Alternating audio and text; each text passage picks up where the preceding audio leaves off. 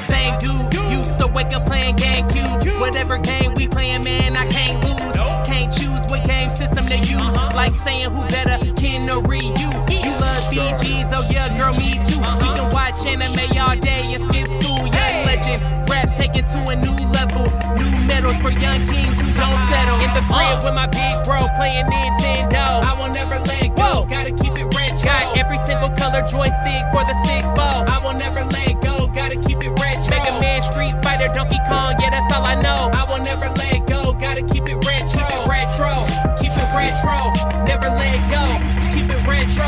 I'm the otaku king of hip-hop. Y'all couldn't pull up on me at a pit stop. Got the sonic ring, middle of my wristwatch. Here, make the ring noise every time it tick-tock. It's Young Bag, not Jenny from the block. Gotta tell me when to start, I don't know when to stop. Pull up to the scene like my name RoboCop. Legendary Maker Styles T, it's a bop. PS1, yeah, bought it for the fun, yeah.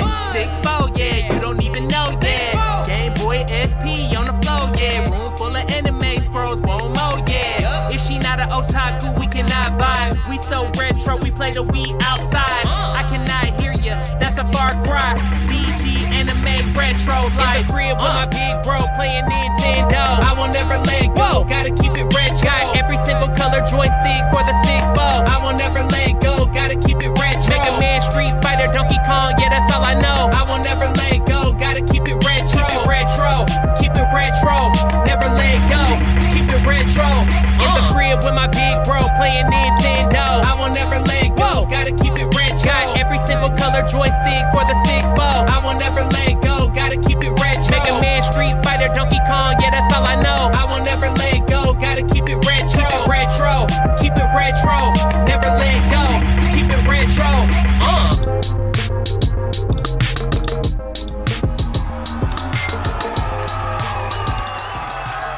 Yo, what's going on, everybody? It's your boy, Earth Mac, the Mad Scientist.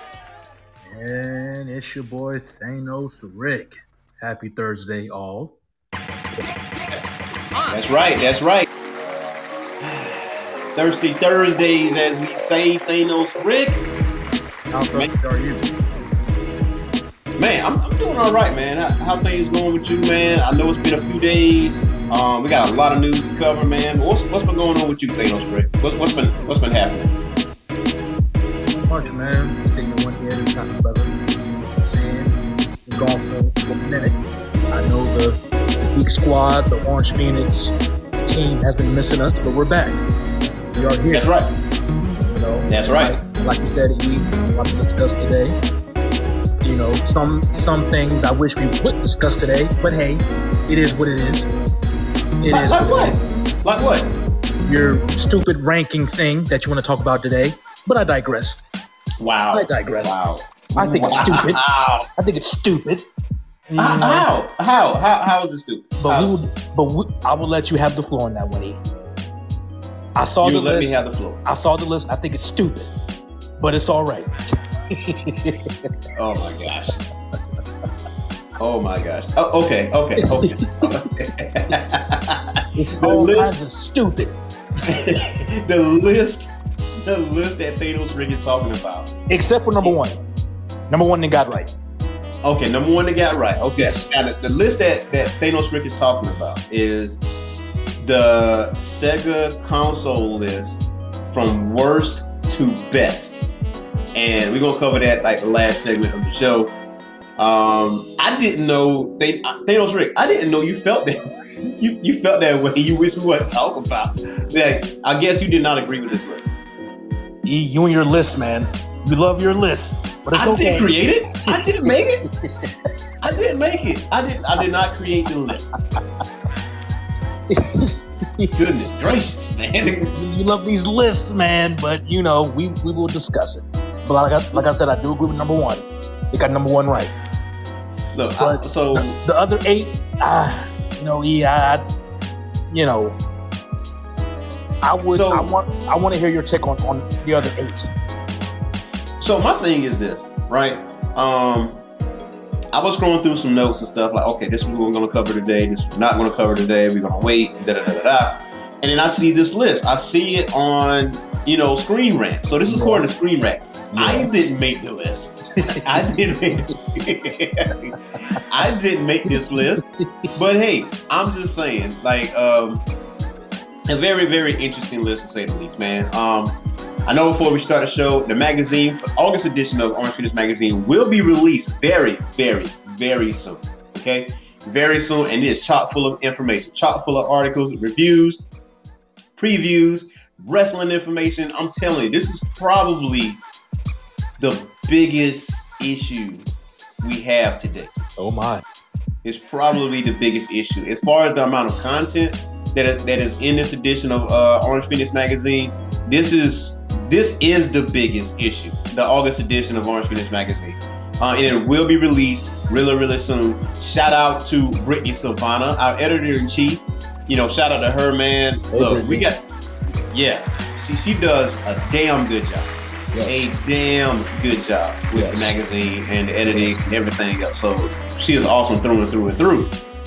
So I know eventually we're gonna do something like very, very special for her, and all her hard work and dedication, especially with the magazine, because most times like she does the show with me when we do like evening shows, and we haven't done that in quite some time. We were doing like morning shows and stuff like that. But I will say this though, I do propose that the weekend of SummerSlam, because that's all Out or AEW Rampage is there.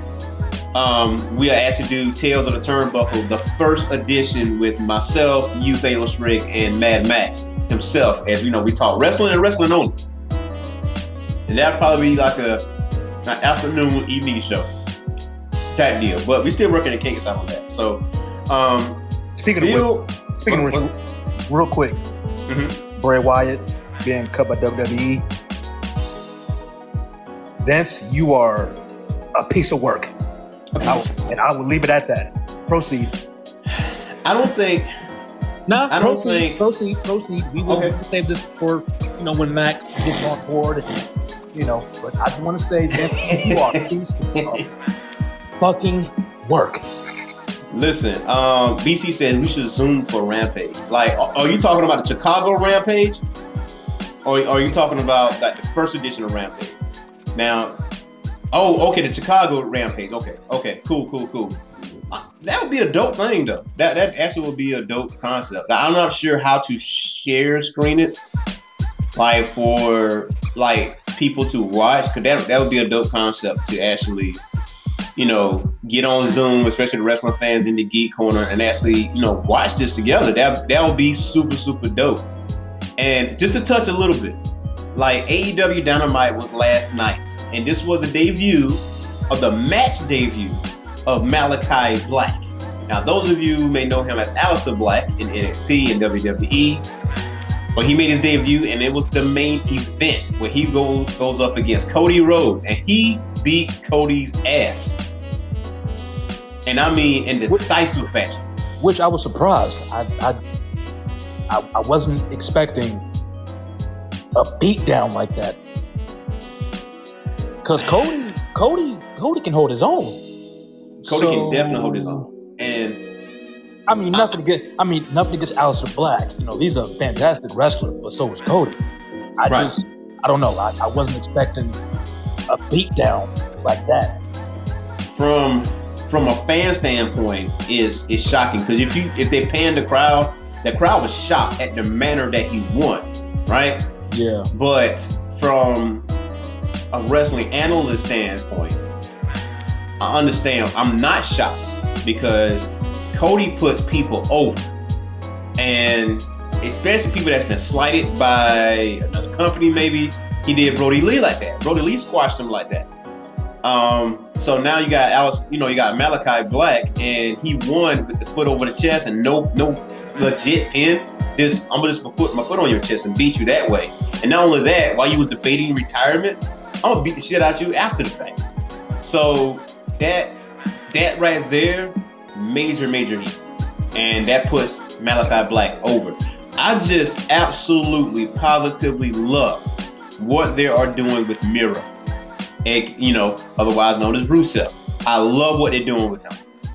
He is 11-0. He is a TNT champion. and I love that TNT Championship belt. I love his persona, and it's just great. I have nothing but good things to say about that. That Miro is on his way, man. I can't see anyone legitimately beating him right now. You know, I wish, to go back to your point with Cody and Malachi, I really wish Cody wouldn't do that. I understand Cody's trying to do people a solid by getting his ass kicked. I get it, but that doesn't really help the other wrestler who Cody is facing. Yes, it does. Not really. I mean, how is not? Because nobody expected. Put like this. You know how it shocked you? Well, no, you were surprised. Well, no, I still want a good match. I don't need Cody taking these hits just to make someone look good. I never really liked that in wrestling. Give me a good match.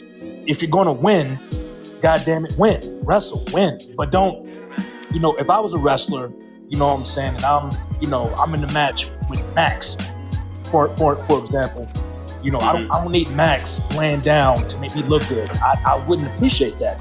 Like, bro, give me the match. Don't do me a solid. You know what I'm saying? Give me the match. Don't do that. Like that type of stuff, I really don't like. I'm gonna be honest. I got you. And but you ought to know, like, creative control. You ought to know Malachi and Cody already discussed that. So the thing is, when the last time you seen Aleister Black wrestle? Before last night. When the last time you seen him, like, in the ring? It's been a minute. It's been a minute, right? And Malachi can wrestle. Malachi can wrestle. When he was Aleister Black, I mean, he could wrestle. No one is denying his wrestling talent.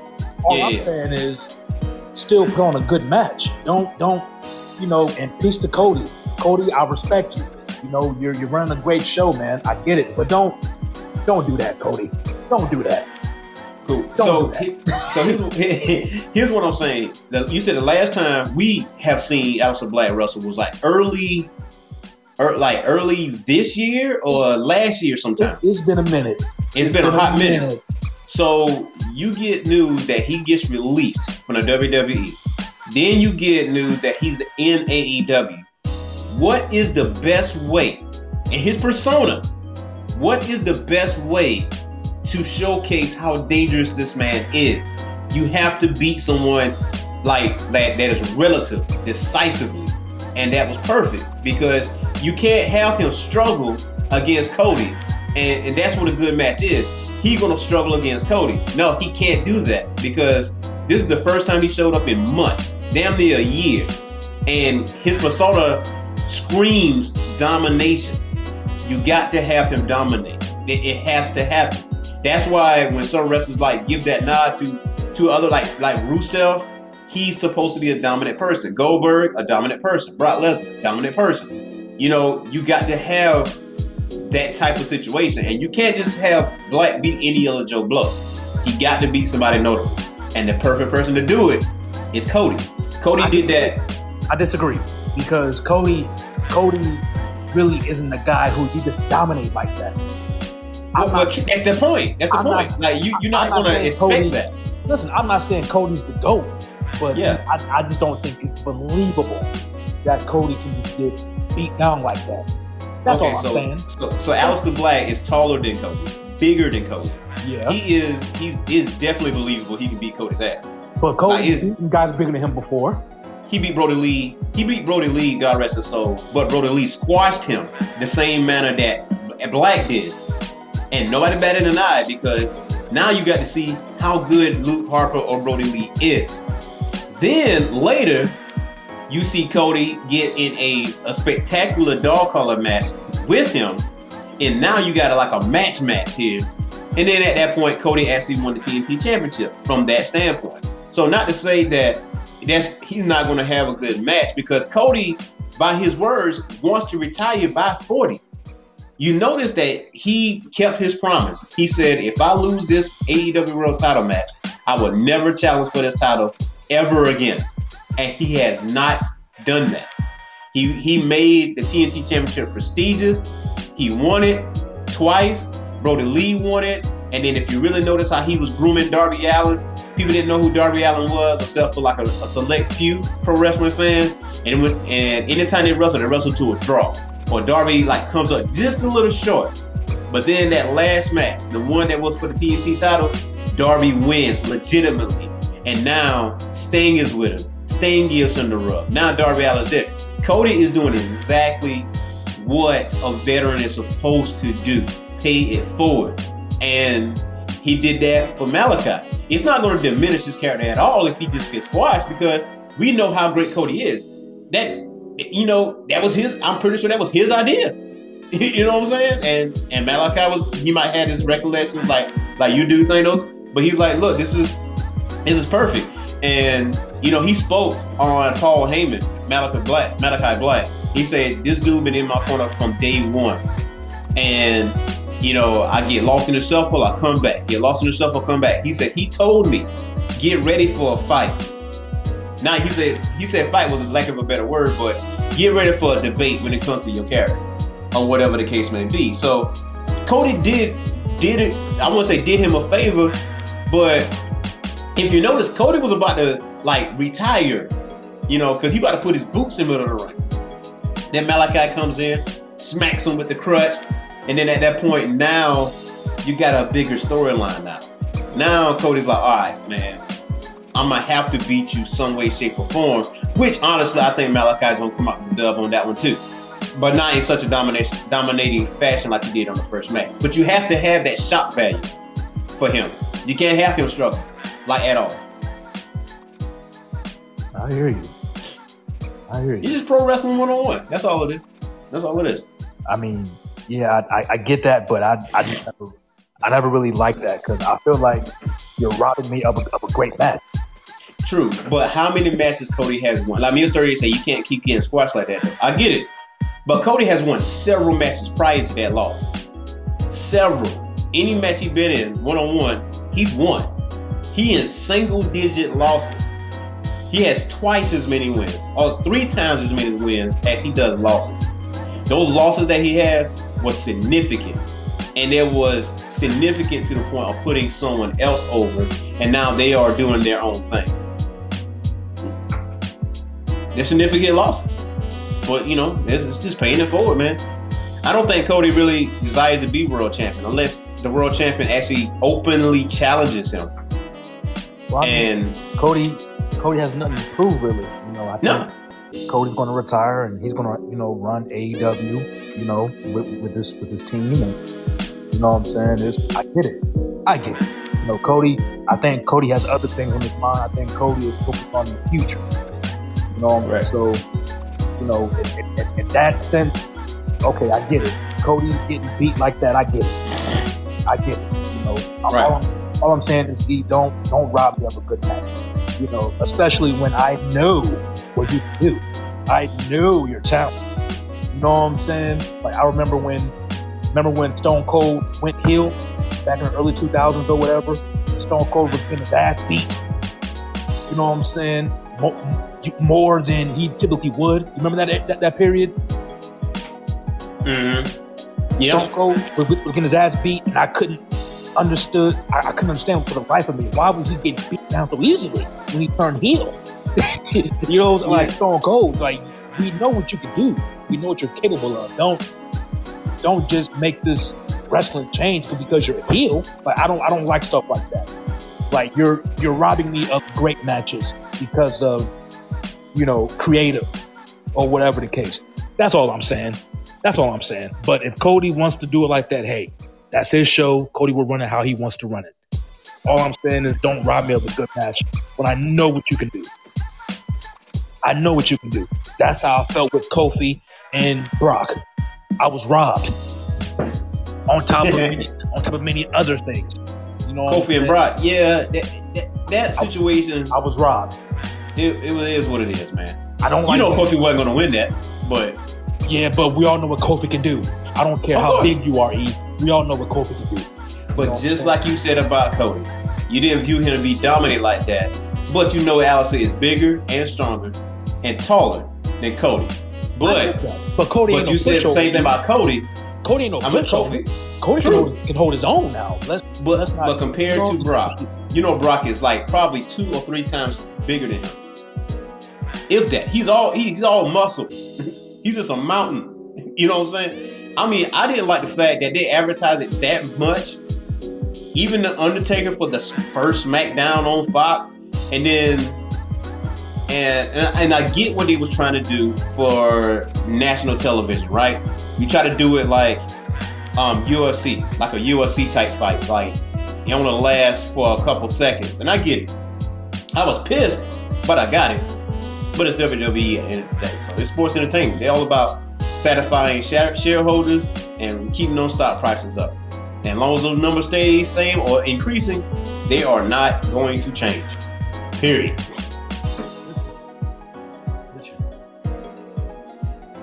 But hey, man, check it. We got some Suicide Squad news, man. Because you already know, bro. Check it. You already know that Suicide Squad is going to be released tomorrow on HBO Max. Ladies and gentlemen, I hope you guys are ready. And I do got some Suicide Squad news here. Now, it said, according to Screen Rant, it says it's on track for a huge opening weekend. Now, it's set to take box office by storm when it opens in theaters later this week. According to the latest estimates, Gunn's take on Task Force X, while retaining some elements from David Ayer's Suicide Squad, is a relatively standalone affair that sees Amanda Waller, Banner convicts, dispatched to Coral Maltese to destroy a Nazi-era base housing the mysterious Project Starfish. Returning from the original film alongside Davis are Margot Robbie's Harley Quinn and Joel Kinnaman's Rick Flag, as well as a host of newcomers, including Idris Elba's Bloodsport, John Cena's Peacemaker, and Daniela Melchior's Ratcatcher 2.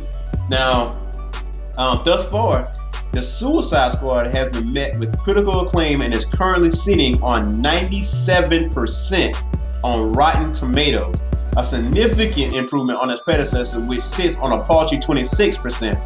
And critics have praised the film's blend of gory violence and irreverent dark humor. As with all the Warner Brothers releases so far this year, Gunn's film is set to release on August 6th on theatrically and on HBO Max, with the studio hoping it would drive new members towards the streaming service. Already released overseas, it earned $7 million, including a $4.7 million from the UK alone. The Suicide Squad domestic sales figure looks to set to eclipse it by a significant margin. What you think about that, Thanos, Rick?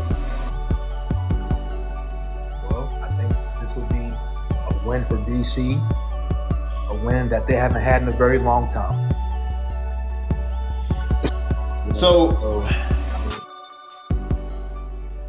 Peace to DC for getting it right. I think them bringing in James Gunn was genius, because James Gunn is a genius when it comes to making these movies, and I think that was the right decision. And just speaking on the business side of things, DC it had creative and executives that dropped the ball. They had to get rid of them. So I'm happy. I'm happy to see that DC is getting a win. Now, remains to be seen how well it will do here when it releases. Hopefully, we will gravitate toward it, and embrace it, but, it's I'm happy to see they're getting it right. I assume. So the thing is with that, we do have a good friend that's in the Geek Corner that have already seen Suicide Squad. Because I think where he works at, he has access to watch it before, and he says that movie is amazing. Okay. Like amazing. Okay. Gregory Fraser, actually, shout out to Greg. He actually said it in the Geek Corner. Well, no, I actually saw him in another group actually that he stated he's seen the movie already, and it's pretty damn awesome. Okay. Cool. Well, I'm happy to hear that, man. I cannot wait, man. And also in other news now, as far as gaming is concerned, ladies and gentlemen. Round one, fight. So, all right. Those of us that are Street Fighter fans, here we go. You got Street Fighter V. When Street Fighter V first came out, it wasn't as good as Super Street Fighter 4. But after an update, a patch here and there, end up being 10 times, 20 times better with DLCs coming out the ass. Let me tell you. So, according to IGN, Street Fighter V's final DLC character is an entirely new character who will be key to the future of the series. Revealed by director Takayuki Nakayama at the Street Fighter V Summer Update 2021, Luke specializes in moving fast and hitting hard. He will be added into the game in November 2021 and can be acquired through either the Character Pass or the Premium Pass. Now, Luke will be the 5th character to be added to the game as part of Season 5 and will bring the roster of characters to a final count of 45. A tweet from the Street Fighter Twitter account said that Luke is a key player in the future of Street Fighter, while Capcom added in a press release that the new character will help expand the world of Street Fighter and provide fans with a glimpse into the future. Now, 2 other characters were also added, shared through the digital summer update. Oro, the Wandering Hermit, who first appeared back in Street Fighter 3, will return to the series with Turtle in hand. Oro is set to retain a portion of his moves from Street Fighter 3. However, the character will also come with some newly learned tricks up his sleeves too. Now, as far as the other character, there is Akira Kazama, who will finally be making her long-awaited Street Fighter debut. Kazama was first introduced into the Rival Schools series in 1997, when she originally donned a motorcycle helmet and biker gear. Arriving to the series in trademark style, Kazama will both be dangerous up close and at range. Capcom has said that she will bring a variety of new moves to her playstyle, ready to strike anyone who comes before her. Oro and Kazama, along with the new map titled Rival Riverside, will be available in-game on August 16th. How about that, Thanos? What you think about that, bro? Hank?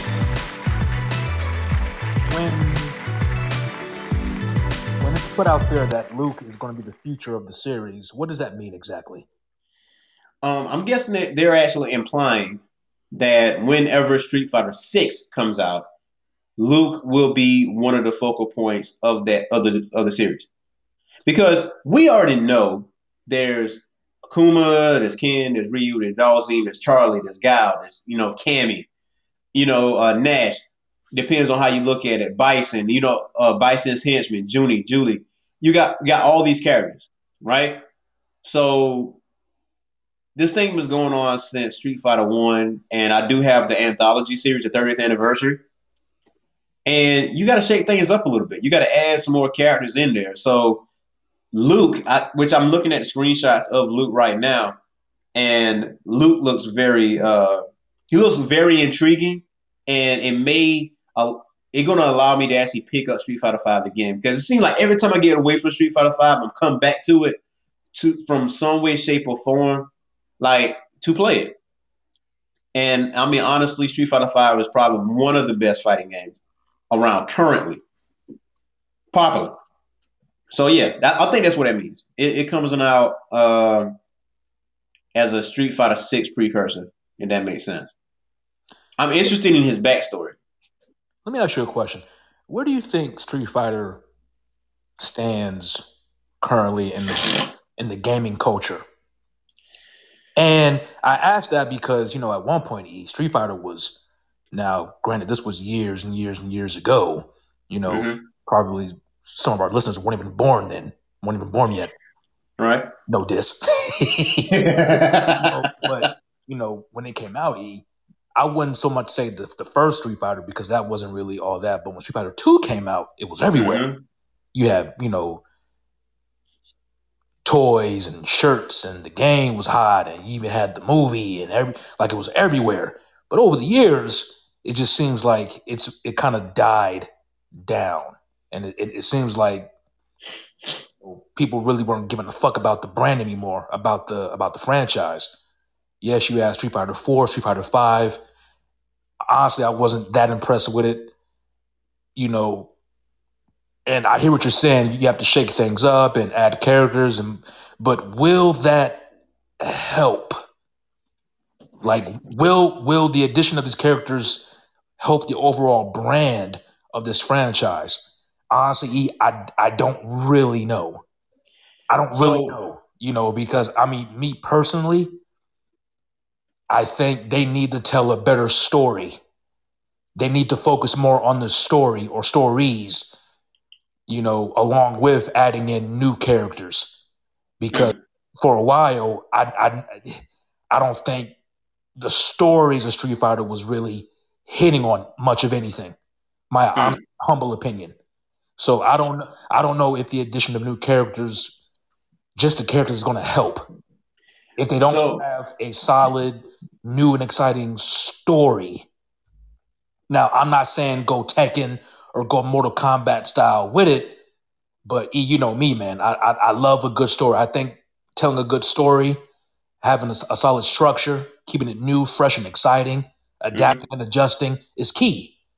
You correct. know, so just again, my question to you: where do you think Street Fighter as a whole stands in the gaming culture? So like with Street Fighter as a franchise, I don't think its popularity waned at all because Street Fighter has the Capcom Cup and they have that every freaking year. And almost I think twice a year if I'm not mistaken. And it's an Evo. If it's not the main I want to say it's the main event. I want to say it's the main event. Um as far as Street Fighter is concerned. Now, Yeah, but Capcom E, what is that really? I mean, is that really significant? The Capcom Cup? I mean, yeah, that's very significant. I mean, we talking thousands of people, like thousands yeah, of but people that enter the Capcom Cup. And matter of fact, it's the Capcom Cup, it's Evo, and it's another competition that Xavier Woods attends and Kenny Omega. So like yeah, this but ain't no small this ain't small potatoes. Capcom, as far as the gaming world as a whole, Oh, you mean how like in other genres? in general, just in general, because again, when Street Fighter 2 came out or whatever, like it had a stranglehold on the gaming industry for a very long time. Yeah, as far Very as long arcades time. are concerned, it was eating up quarters left and right. Well, I mean, arcades. I mean, you had the game. We had those games for the, Super Nintendo, whatever, Right. Genesis, whatever. We had it. It was on fire. It was hot. You know, Capcom was hot.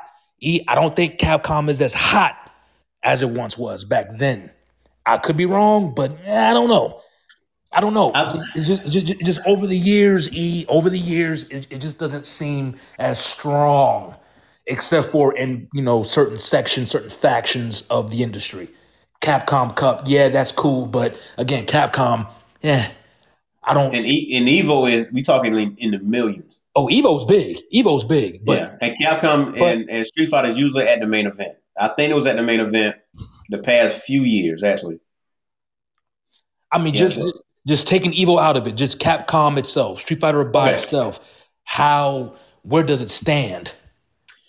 Um, as far as Capcom is concerned, Street Fighter is probably their best title, other than Resident Evil, because those really those top two, honestly. Now, Street Fighter, even back then, was catering to a niche audience. It was catering to an audience that just loved fighting games. I'm that audience. Like I love fighting games, so that's the thing. And Street Fighter, you know, is definitely one of the top, if not the top, three franchises in fighting game history. Like, period. So, as far as the storyline for Street Fighter goes, I mean, this thing done like a Street Fighter cartoon series, which is trash, but still, they spawned a series. They spawned a live action movie with John Claude Van Damme, which is trash, but they did it. They did. They did a Street Fighter 2 animated movie with Street Fighter Alpha, which that one was freaking awesome above everything. You know what I'm saying?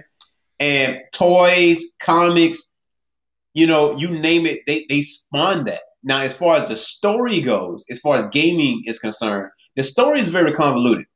It's not straightforward. It's not going to say Street Fighter 1, 2, 3, 4.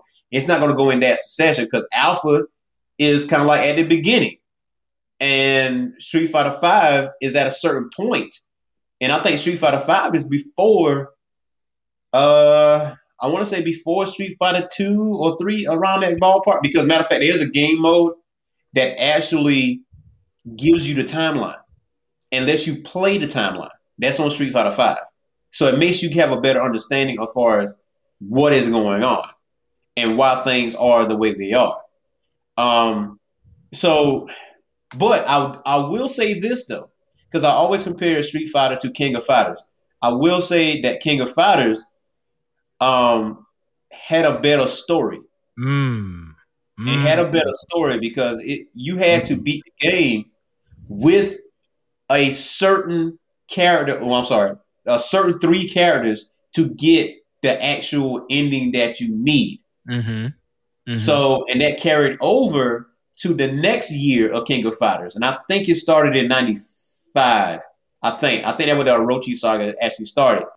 And then you get to learn about Iori, Kaio, and Chizuru, and you get to learn about all those characters and how they are with Rugal and Geese and everybody else. Right. So I feel like that story was better. Now, and with King of Fighters, it was the moveset. It wasn't as simple. You had to literally learn 3 characters. Who was going to be your anchor? Who was going to be your starter? Who was going to be in your middle? And also know their movesets and everything else. It was a little bit more strategic. Street Fighter was definitely strategic because I had a thick ass strategy guy from Brady Games. You remember those Brady Games? We all had that guy. We all had it. You know what I'm saying? Like I had a Street Fighter anthology book that talked about each character. I don't know where it's at, but I had it and I love that book. You know what I'm saying? It's probably in your garage somewhere, E. No, that thing is dead. It's gone. It's gone. It's probably burned or got wet up and got thrown in the trash by accident. Like I haven't seen it in years. So, but Street Fighter 5, in the beginning, it wasn't Street Fighter 4 by comparison. But after patches and additions and everything, it definitely made a name for itself. Now, as a franchise, I don't think this franchise is ever going to die. But I do think they need to add new characters, for shakeups and stuff like that. And of course, you got DLCs. The DLCs are just like the G-Wiz. Hey, we adding this character here because I feel like this should have rival schools again. I feel like they should bring that back. I feel like Capcom should bring back Dino Crisis. I feel like they should do that. Well, that's what I'm saying. Capcom, they have great titles, but you don't hear much of them anymore. That's why I'm saying, like, where does Capcom stand? Because there's so many great titles that we played, but it's like they're Capcom nowhere really. Capcom didn't have like much of a good showing in E3 because we got the Street Fighter stuff. We already knew that. We got the Resident Evil game. We already knew that. And then the Phoenix Wright anthology, which is widely popular, by the way. We're talking about by the millions. It is definitely a popular game.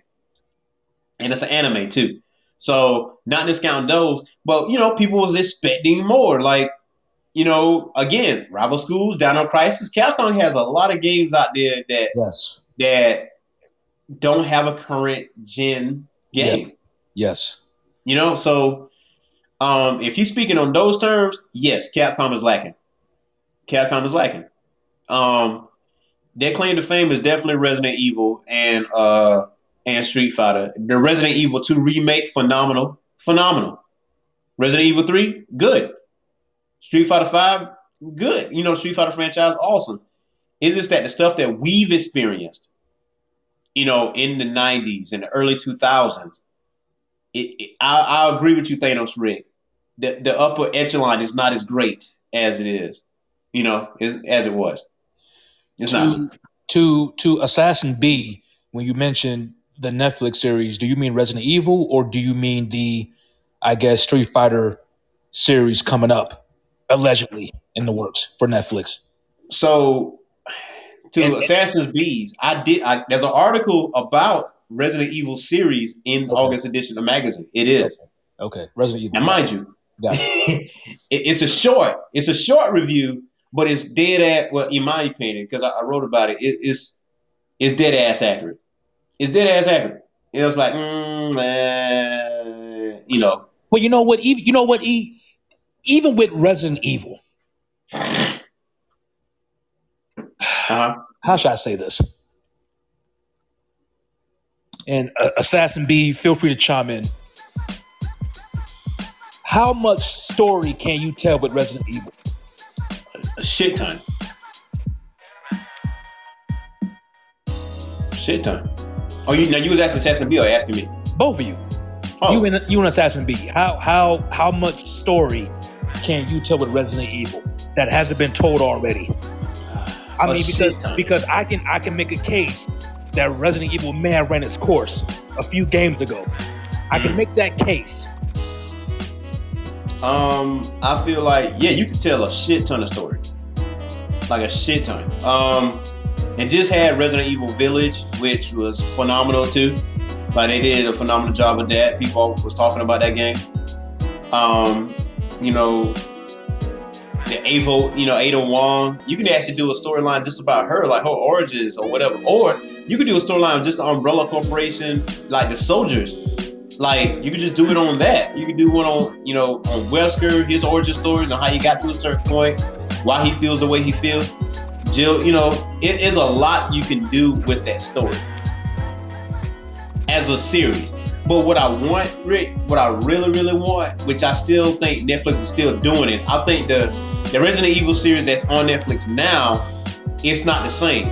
But I think they are doing a live action series on Netflix. And it will have the actual characters from the game in this live action series.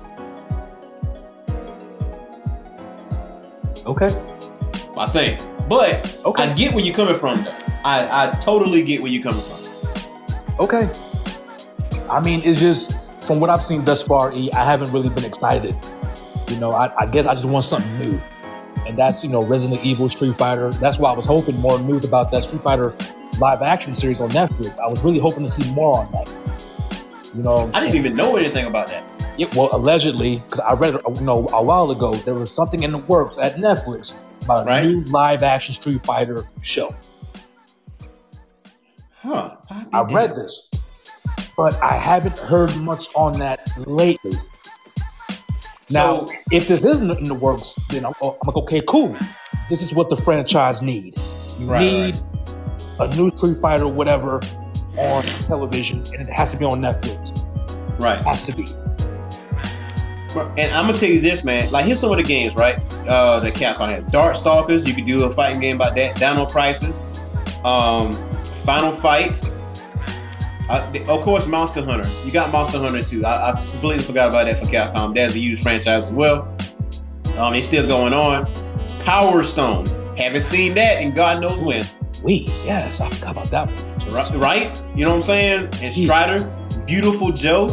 Yeah. You know what I'm saying? You could literally do so much. You could do so much. You could do Beautiful Joe and definitely Rival Schools and Power Stone. Those are my top 3 that you should bring back. They did Devil May Cry recently, Assassin B. So I'm thinking on the franchise that you haven't seen in years. And I will say Beautiful Joe, Rival School, and Power Stone. Just give us that. Bro, I'll be honest with you. After Marvel vs. Capcom 3, I was done with it because that game was so trash. That game was so trash. Hold on now. Now, are you talking Marvel vs. Capcom Infinite? Because that one is garbage. I mean, none of them is better than 2. No. It is. Matter of fact, Marvel vs. Capcom 2 arguably might be the greatest fighting game of all time. I'm inclined to agree. That might be the greatest fighting game of all time. It doesn't get much better than Marvel vs. Capcom 2, which I was kind of hoping Dragon Ball FighterZ would be like that, but they don't have enough characters for me. Well, but you do know they still got DLCs dropping, right? When? I think the last one was what? Ultra Instinct Goku? I think that was the last one. I haven't heard of any more. I think Ultra Instinct Goku was the most recent one. I mean, there's a lot. You got Turles, you got Dr. Willow. You can do the movie characters. Once you do the movie characters, that's pretty much it. That's pretty much it, really. as far as fighting, because you also what you have to realize though, like if you really look at those characters have like almost like the same amount of move sets, right? So you can't just pick a Joe Blow out there, especially if you've only seen one move that they've done. You can't really use that character in Street Dragon Ball FighterZ because they're going to get demolished. So imagine Marvel vs. Capcom 2, but Dragon Ball Z. Imagine it. Imagine that. Of all the characters that Dragon Ball has, from Dragon Ball to Z to Super. Hell, you can make GT, you can make the movies. Imagine it. All these characters. But see, they do have the GT characters in there. Yeah, but it ain't a lot of them. Nah, hey, where is Super 17? Bro, imagine playing with Super 17. Oh my God. See, Super 17, right? That's another potential DLC right there. It is, in a way, I'm not saying it is Marvel vs. Capcom 3, but the concept is exactly the same. You tag in, tag out, and you do assists. So it's the same thing, really. As far as the playstyle is concerned, that's Marvel vs. Capcom 2 with Dragon Ball FighterZ. You can tag out. You got 3 versus 3. Every time. I don't know, man. I need Capcom to, you know what I'm saying, get on the good foot. Because I'm like, Marvel vs. Capcom 2, and for a while, I had Mortal Kombat 2 as the best fighting game of all time. I had it for a while. It was MK2 and then Street Fighter 2. But then I was like, you know what? I enjoyed Marvel vs. Capcom 2 the most. Right. I really enjoyed that fighting game. I'm gonna tell you right now. Okay, Assassin B, I'm with you as far as Goku trash as a character, but on the game though, Goku. You know what? Hey, on the game, stop. No. Goku Let me finish. Let me finish. No, because you hate Goku. On Dragon Ball, because you love Vegeta. You love Vegeta, but he ain't better than Goku. Sorry. But listen, hold on. See, you got on the tangent there. What I was going to say is, yes, Goku is trash as a character development standpoint, but on that video game of Dragon Ball FighterZ, base Goku is legit. That is one of the people that's in my camp. I go, Kaioken, you ain't gonna see that shit coming. I will spirit bomb the fuck out your ass. I will do it. Tien is a sneaky little bastard because he can call Chaozu and Chaozu can clean your back and just take a shit ton of health from you. So that Tien is incredibly strong on that game. I don't know how the hell they incredibly. People underestimate Tien on this game, man. Like, nah, fam. Tien fight like this? Oh, hell no. Exactly. Exactly. Like, bro. And for a period, okay, Cooler was one. Frieza was one of my go-to. Frieza was like my anchor for a period, so I get it. Frieza. I fucking hate Frieza in that game, man. But Frieza get in the inside, though. Frieza's a son of a bitch, but still. I wish they would have had Raditz on there. Could you imagine Raditz going Super Saiyan on that game? Crazy. Oh, so here's what I think. I think they are going to add Raditz. They may add maybe 2 members of the Ginyu Force, maybe 3 members of the Ginyu Force on there.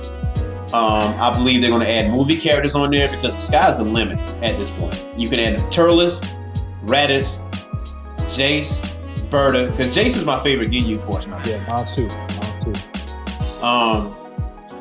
So I'll be cool with that. And Dr. Willow. Just add Dr. Willow in there. Because Dr. Willow will be a tank. All he's in a machine, so he's not going to move backwards. He's going to move like Broly moves.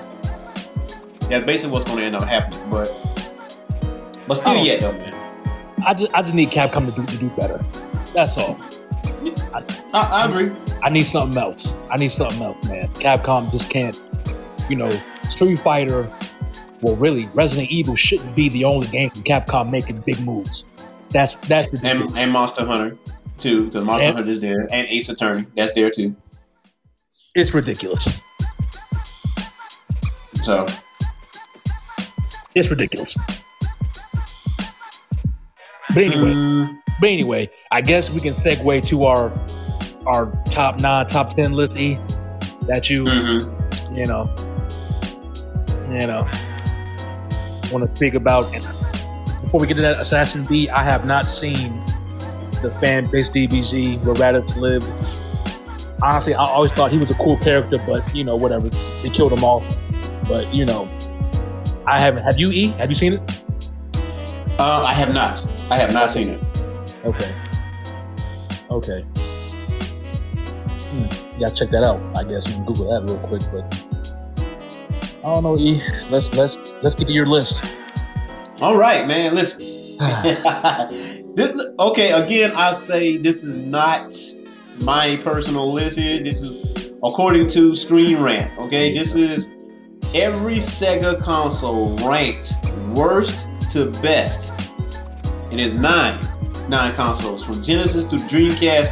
Sega has released some of the gaming's greatest consoles as well as some of the worst consoles in history. All right, let's we're gonna get to it here.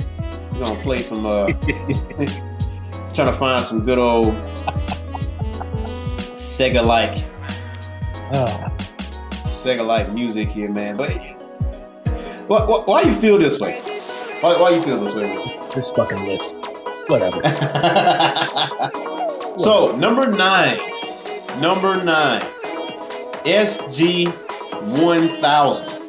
Now, easily the least known of all the mainstream Sega consoles, the SG-1000 was the company's first major foray into the console market. The SG-1000 was released only in the Pacific region, focusing mainly on Japan, Taiwan, Australia, and New Zealand. It launched on July 15, 1983, the same day as Nintendo's Famicom, or the NES. The SG-1000 went virtually unnoticed, unable to compete with the juggernaut that was Nintendo, but it did give Sega some much-needed experience in the home gaming market.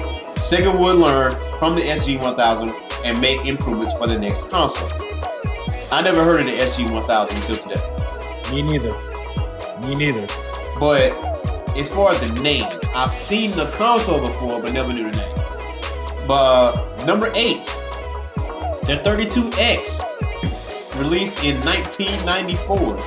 The 32X was a peripheral or add-on for the Genesis Mega Drive console. While the Genesis was 16-bit, the 32X edition would allow gamers to play new titles that were 32-bit, meaning they had better graphics and smoother gameplay. The problem is that Sega tried launching the 32X alongside their new next generation Saturn console in Japan, and only 5 months before the Saturn launch in North America. Now, because of this, developers focused on the Saturn games instead of 32X titles, giving the peripheral or catalytically small game library of just 40 titles. On top of that, the 32X needed its own power cord and a cord that connected to the Genesis, which also had its own power cord, leading to a messy power-hungry machine that required a lot of space and open outlets. You agree with that? You know, I never knew they tried to launch that along with the Saturn. I never really realized that. Yeah, they did. That's why I never, shout out the way it did. Like, we seen the 32X being advertised, like on a computer, on commercials and stuff like that. But even as a kid, it didn't even appeal to me. I was like, I'm good with my Sega Genesis. I'm good with that. Well, I remember saying it too, but again, Saturn, that was like the next thing. Right. Like, you can tell that was the focus was the Saturn. So I never really paid attention to that 32X because it was all about the Saturn. But I never realized it was released at the same time. I didn't really notice it. But whatever. Stuck to Sega. That was stupid. Yeah. Stupid. So next is the Pico. Now, the Pico was launched in 1993 and was an edutainment console for the children. Now, at the time, the Pico technology was quite impressive. It looked like a laptop but hooked up to a TV, and it came with a attached stylus that could be used to interact with the games and even draw on the console's gamer pad, producing an image on the screen. Now, while the console did moderately well in Japan, it was a complete failure in North America. This was largely due to the cultural perception of Sega and video games at the time. Sega had just been part of a congressional hearing and video games were being blamed for crime and delinquency. So no parent wanted to have their 4-year-old learn from a gaming console. Bad timing, I would suppose. You know what? See, I'll be honest with you. Maybe Assassin's Creed Neo. it's funny because when I was a kid, how should I say this? I guess for us, the culture was different. We weren't really aware of these controversies because I had quite a few, I guess, quote unquote violent games, but you know it really wasn't like that big of a deal to me because I wasn't going to go out here and hurt people or shoot anybody or like it. Like I recently learned the controversy about this back then recently. Like actually, I think there's a Netflix special on it, but games like Mortal Kombat, like all these other games were violent and they were, not kid friendly. But I don't know about your folks, but my folks didn't really care. It's a video game. It wasn't that big of a deal. So I just think it's funny hearing stuff like that, is congressional hearings and these game systems being blamed for crime and delinquency. No, that's just bad parenting. Don't blame the video game. You're a bad parent. So I kind of take offense to that. Because hey, it's funny. That's all. It's real funny. And plus, people really thought the Pico was a bad system. Like the Pico was gonna make us do crime. Really? Really? Look at it. Look at it. It's a giant Pikachu face on the goddamn front of it. Really?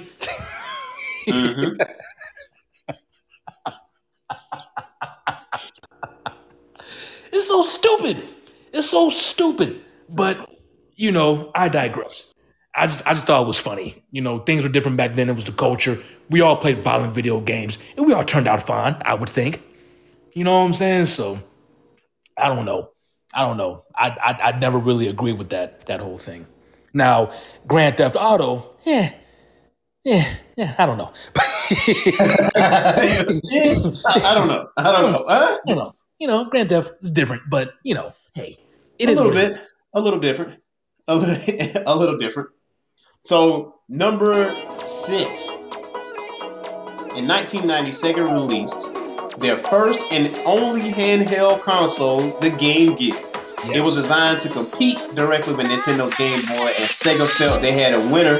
Unlike the Game Boy, dull calculator-looking screen display, the Game Gear was in full color and backlit, allowing you to play in the dark, and even had cool peripherals like a TV tuner and a screen magnifier. However, the Game Gear had its downsides too. Its massive amount of power quickly sucked the life out of batteries. The console required 4 at a time, and it wasn't as portable as the Game Boy. It was bulky, long, and heavy. The game cartridges were bigger than the Game Boys as well. Your thoughts? I had a Game Gear. I loved it. I think it was ahead of its time. Like that was a really, I think that was a shift in the gaming industry. If you had the Game Boy and everything, it was dope for what it was. But when you had the Game Gear, that took it to a whole nother level. So I just think the Gear was ahead of its time. I don't know if we were ready for that yet. Sure. I don't know. What do you think? Sure. I think we was ready.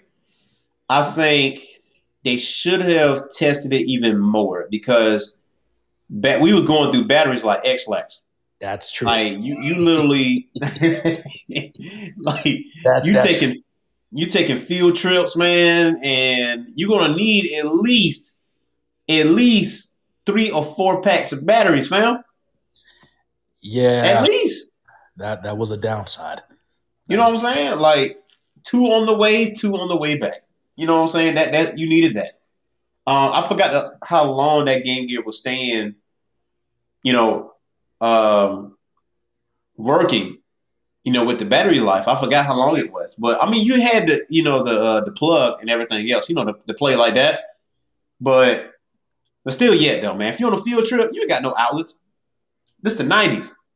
There's no outlets on a bus. You know what I'm saying? So you was burning through batteries. It was crazy. Plus, the Game Gear was big as shit. It was fucking huge. It was a weapon. It was a weapon.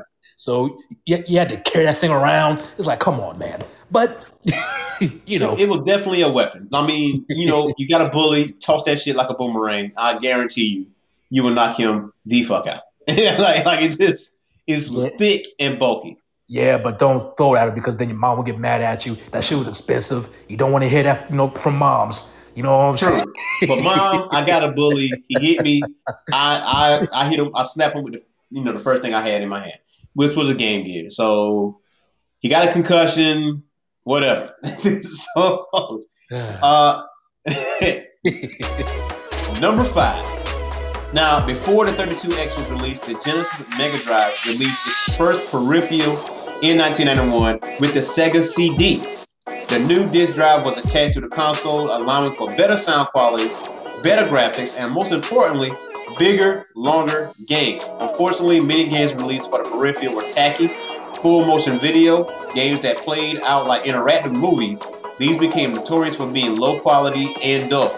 However, the Sega CD also saw some outstanding titles in its library, many of which went on to be critically acclaimed and are now prized possessions for retro gamers. Games like Sonic CD, the Lunar series, Snatcher, and Heart of the Alien all became celebrated classics. I agree with that all day. Snatcher is really good. And Cyberpunkish, man, I highly encourage you guys actually play it. I actually have Sega CD games added to my Sega Genesis Classic, so Snatcher. Don't you own a Sega CD system? I do not. Surprisingly, I do not. Okay, I thought you did. Okay, I thought you did. I never had one. My mom wouldn't buy it because it was too expensive. That shit was expensive. Yes, very much so, bro. I wanted one, but I was not getting that for Christmas. I wasn't. Too expensive. Yeah, just know that you didn't do yourself a disservice by not getting one, but at the same time, you kind of did yourself a disservice because you can only play the game on the Sega CD that I'm mentioning, or that have been mentioned in this article. So it's kind of like, But in today's technology, you can easily get it, no problem. So the next on the list here is, you guessed it, the Sega Saturn. Now, when the Saturn was released in the US in 1995, it was an absolute failure. Sega thought the future of gaming would be a continuation of what it was in the Genesis SNES era, 2D side-scrollers, arcade ports, and fantasy-based RPGs. However, the release of the PlayStation changed everything. Yes. The console market was now moving towards a fully 3D adventure games, first-person shooters, and survival horror. The Saturn didn't have any of those, so customers chose other consoles instead. Now, this doesn't mean the Master System was bad, but merely misunderstood. The Saturn did in fact have tons of highly praised games like Nights into Dreams, Clockwork Knight, Dragon Force, and Panzer Dragoon franchise. Sadly, the console's high price point and disinterest from consumers meant that many of these excellent titles will only be enjoyed by a small number of players. So, Thanos Ray, I will never forget. You remember E3? Where they announced Sega Saturn, and then maybe like across the hall or wherever, PlayStation announced their PlayStation, and it was cheaper. And they made it a big deal that it was cheaper than Sega Saturn. They didn't say this is cheaper than Sega Saturn. They said, oh, by the way, here's our price point. And by the way, here are our games. You know what I'm saying? Like Sega, like fuck. Those Sega systems were expensive, and I can't say that enough. They were pricey, So PlayStation comes out, it's not as expensive, it's innovative, it's new. Yeah, Saturn really dropped the ball on that one. I mean, I understand their thought process, but they just weren't thinking about the future and what was ahead. So. Shame on Sega for not being innovative. They fucked that up because the Saturn wasn't a bad system. It really wasn't a bad system. It just wasn't PlayStation. Yeah.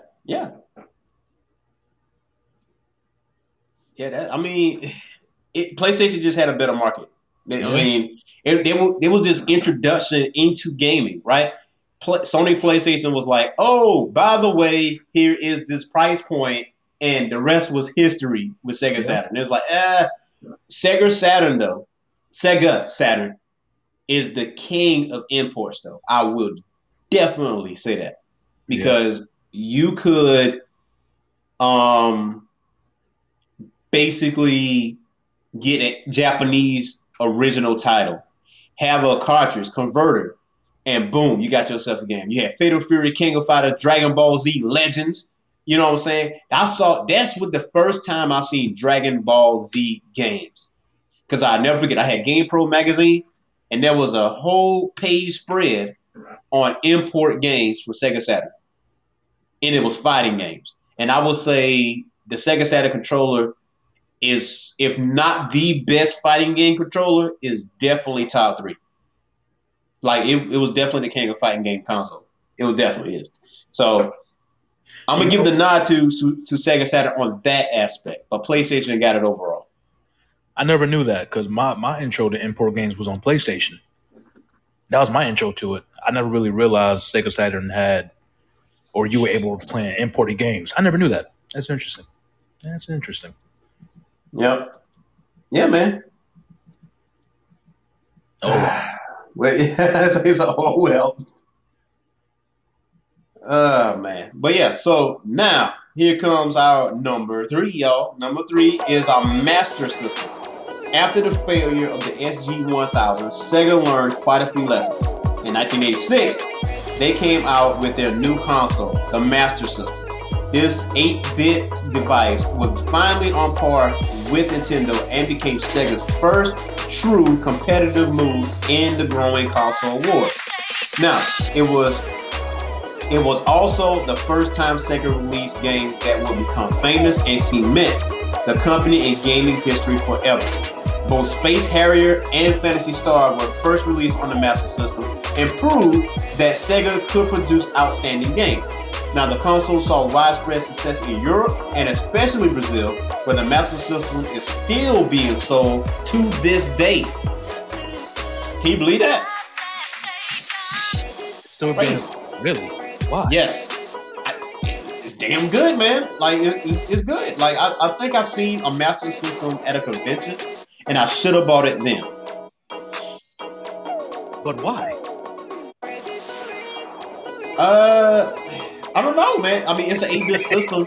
Okay. So I seen a Super Famicom and I seen a Famicom, like the Japanese Nintendo and Super Nintendo.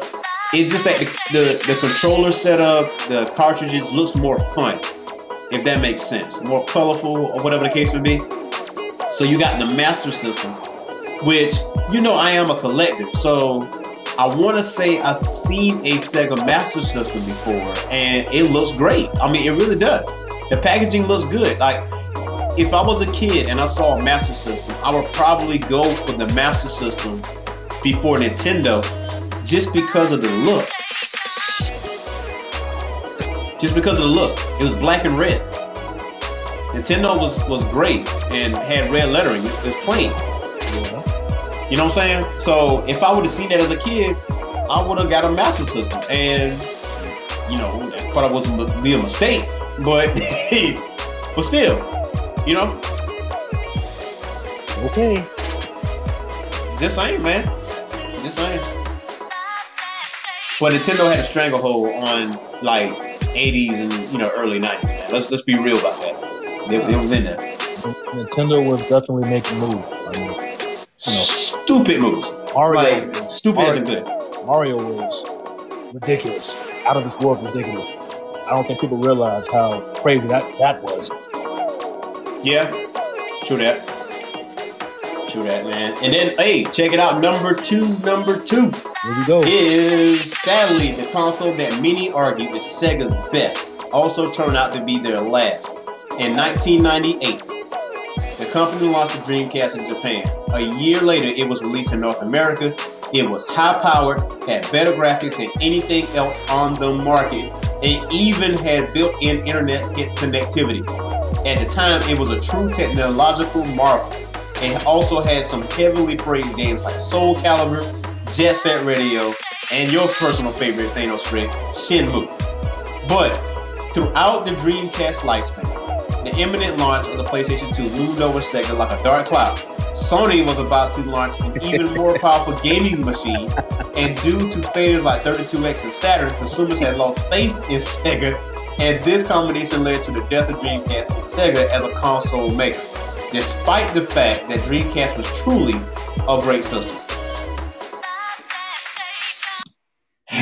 E, I really loved my Dreamcast. Yes. I really, really, really, really, really loved my Dreamcast. Yes, Shenmue is a personal favorite of mine, but I loved playing NFL 2K and NBA 2K. Those games were fantastic. Phantasy Star Online, fantastic. Crazy Taxi, as crazy as that sounds, great game. I love playing Crazy Taxi. Like it was a fantastic system. It really was. I love the controller. I love the look of it. But as you mentioned, E, that goddamn Sony strikes again. Strikes again, man. Strikes again. And you know what did it though? You really want to know what did it? It said, "Hey, boys and girls, we can play DVDs, and you don't have to buy a separate remote for it. You can use your PlayStation controller to fast forward, to skip, and do whatever you want." And that was it. That was the selling point. Yeah, because DVDs were starting to pop, and then it was, man, yeah. Oh, man. Man, I feel like, okay, there was a lot of internal struggle going on, like with Dreamcast, right? So Tom Kalinske was really the guy that catapulted Sega Genesis in the U.S. to its success to where it got, right? Had Japan listened to this man, I feel like Sega would still have a console to this day. But they were so gung-ho about doing stuff and releasing things early. Because I think prior to his advisement about releasing the Sega Saturn, it did it anyway. And it failed. And then I think Kalinske got let go and Bernard Stolar ended up taking over. And then, of course, Dreamcast is a phenomenal console. Still is. But if they just held off just a little longer, they could have just said, hey, we can also play DVDs and you can use internet as well. And I feel like Dreamcast still would have had a dog in the fight.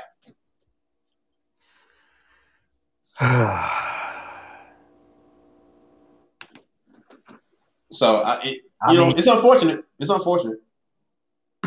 But then, E, that would beg the question: well, who has the better games? Honestly, because that would have came down to, okay, yeah, we can do that too, but which system has the better games? And although I love games on Dreamcast, E, I don't know if I can say without a shadow of a doubt that it would have surpassed the games for PlayStation 2. So here's the thing. So I heard, I think it was for either Dreamcast or Saturn. It was one of those two. Microsoft wanted to work with them. They said no. Sony wanted to work with them. They said no. They said no. They went somewhere else. So I feel like if Sega didn't say no, there wouldn't be an Xbox. They would have just been working with Microsoft. It still would have been Sega. You know what I'm saying? It still would have been that. If they didn't say no to Sony, maybe Sony wouldn't have PlayStation. It's funny how things turn out. You know what I'm saying? It's kind of like with Blockbuster. And the guy from Netflix actually walked into Blockbuster and said, hey, we want to do this and this and this. And they laughed in his face. And the rest is history. Where's Blockbuster? Nowhere. Except for that one store. You know what I'm saying? It's funny, man. Like, life, it's a true definition of life is about choices. And if you're going to make the right one. You know what I'm saying? That one store. That one freaking store, man. That one store. It's crazy, though. It is crazy. But it is what it is, man. It is what it is. So, check this out. So, number one is the Sega Genesis / Mega Drive. Because if it wasn't on any of the past 8, you already know what number 1 was. And launched as the Genesis in North America and the Mega Drive everywhere else, this 16-bit console was the biggest win in Sega's history. Thanks to the hit games like Streets of Rage, Earthworm Jim, Altered Beast, and of course, Sega's best-selling franchise of all time, Sonic the Hedgehog, the console skyrocketed its popularity and gave Nintendo some serious competition.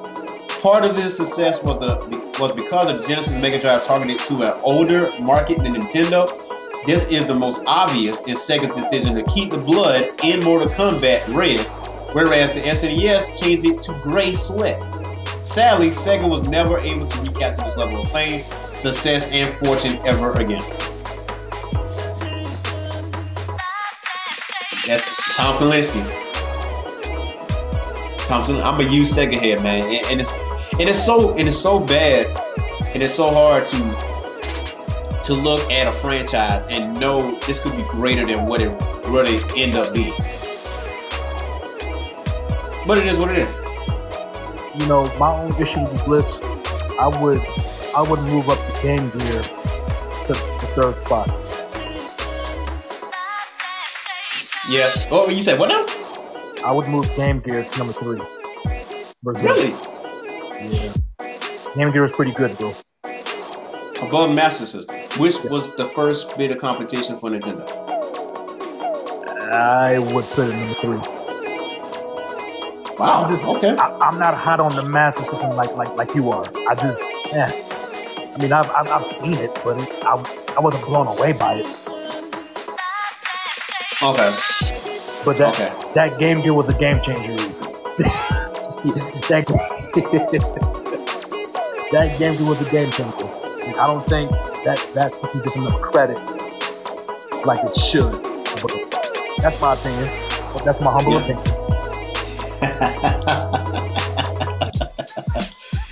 Well, man, ladies and gentlemen, that is our Sega list for today, man. And honestly, the SG-1000, I didn't know that system even existed. I had no clue. Oh, well. And there was a Sega Nomad, too, which was basically a handheld Sega Genesis. You could put Sega Genesis cartridges in there, and that sucked the life out of batteries. You hear me? Probably faster than Game Gear, to be honest. I think it was like six batteries, I think. I'm not 100% sure, man. But don't ever get that. Don't ever get that. Well, but that's why it didn't make the list, E. Yeah. It didn't make the list.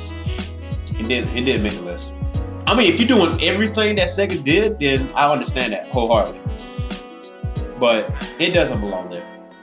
It doesn't. But hey, y'all, we will be back tomorrow at 10 a.m. Eastern Time to close out for the weekend. And also tune in at 7 p.m. Eastern Time on Twitch.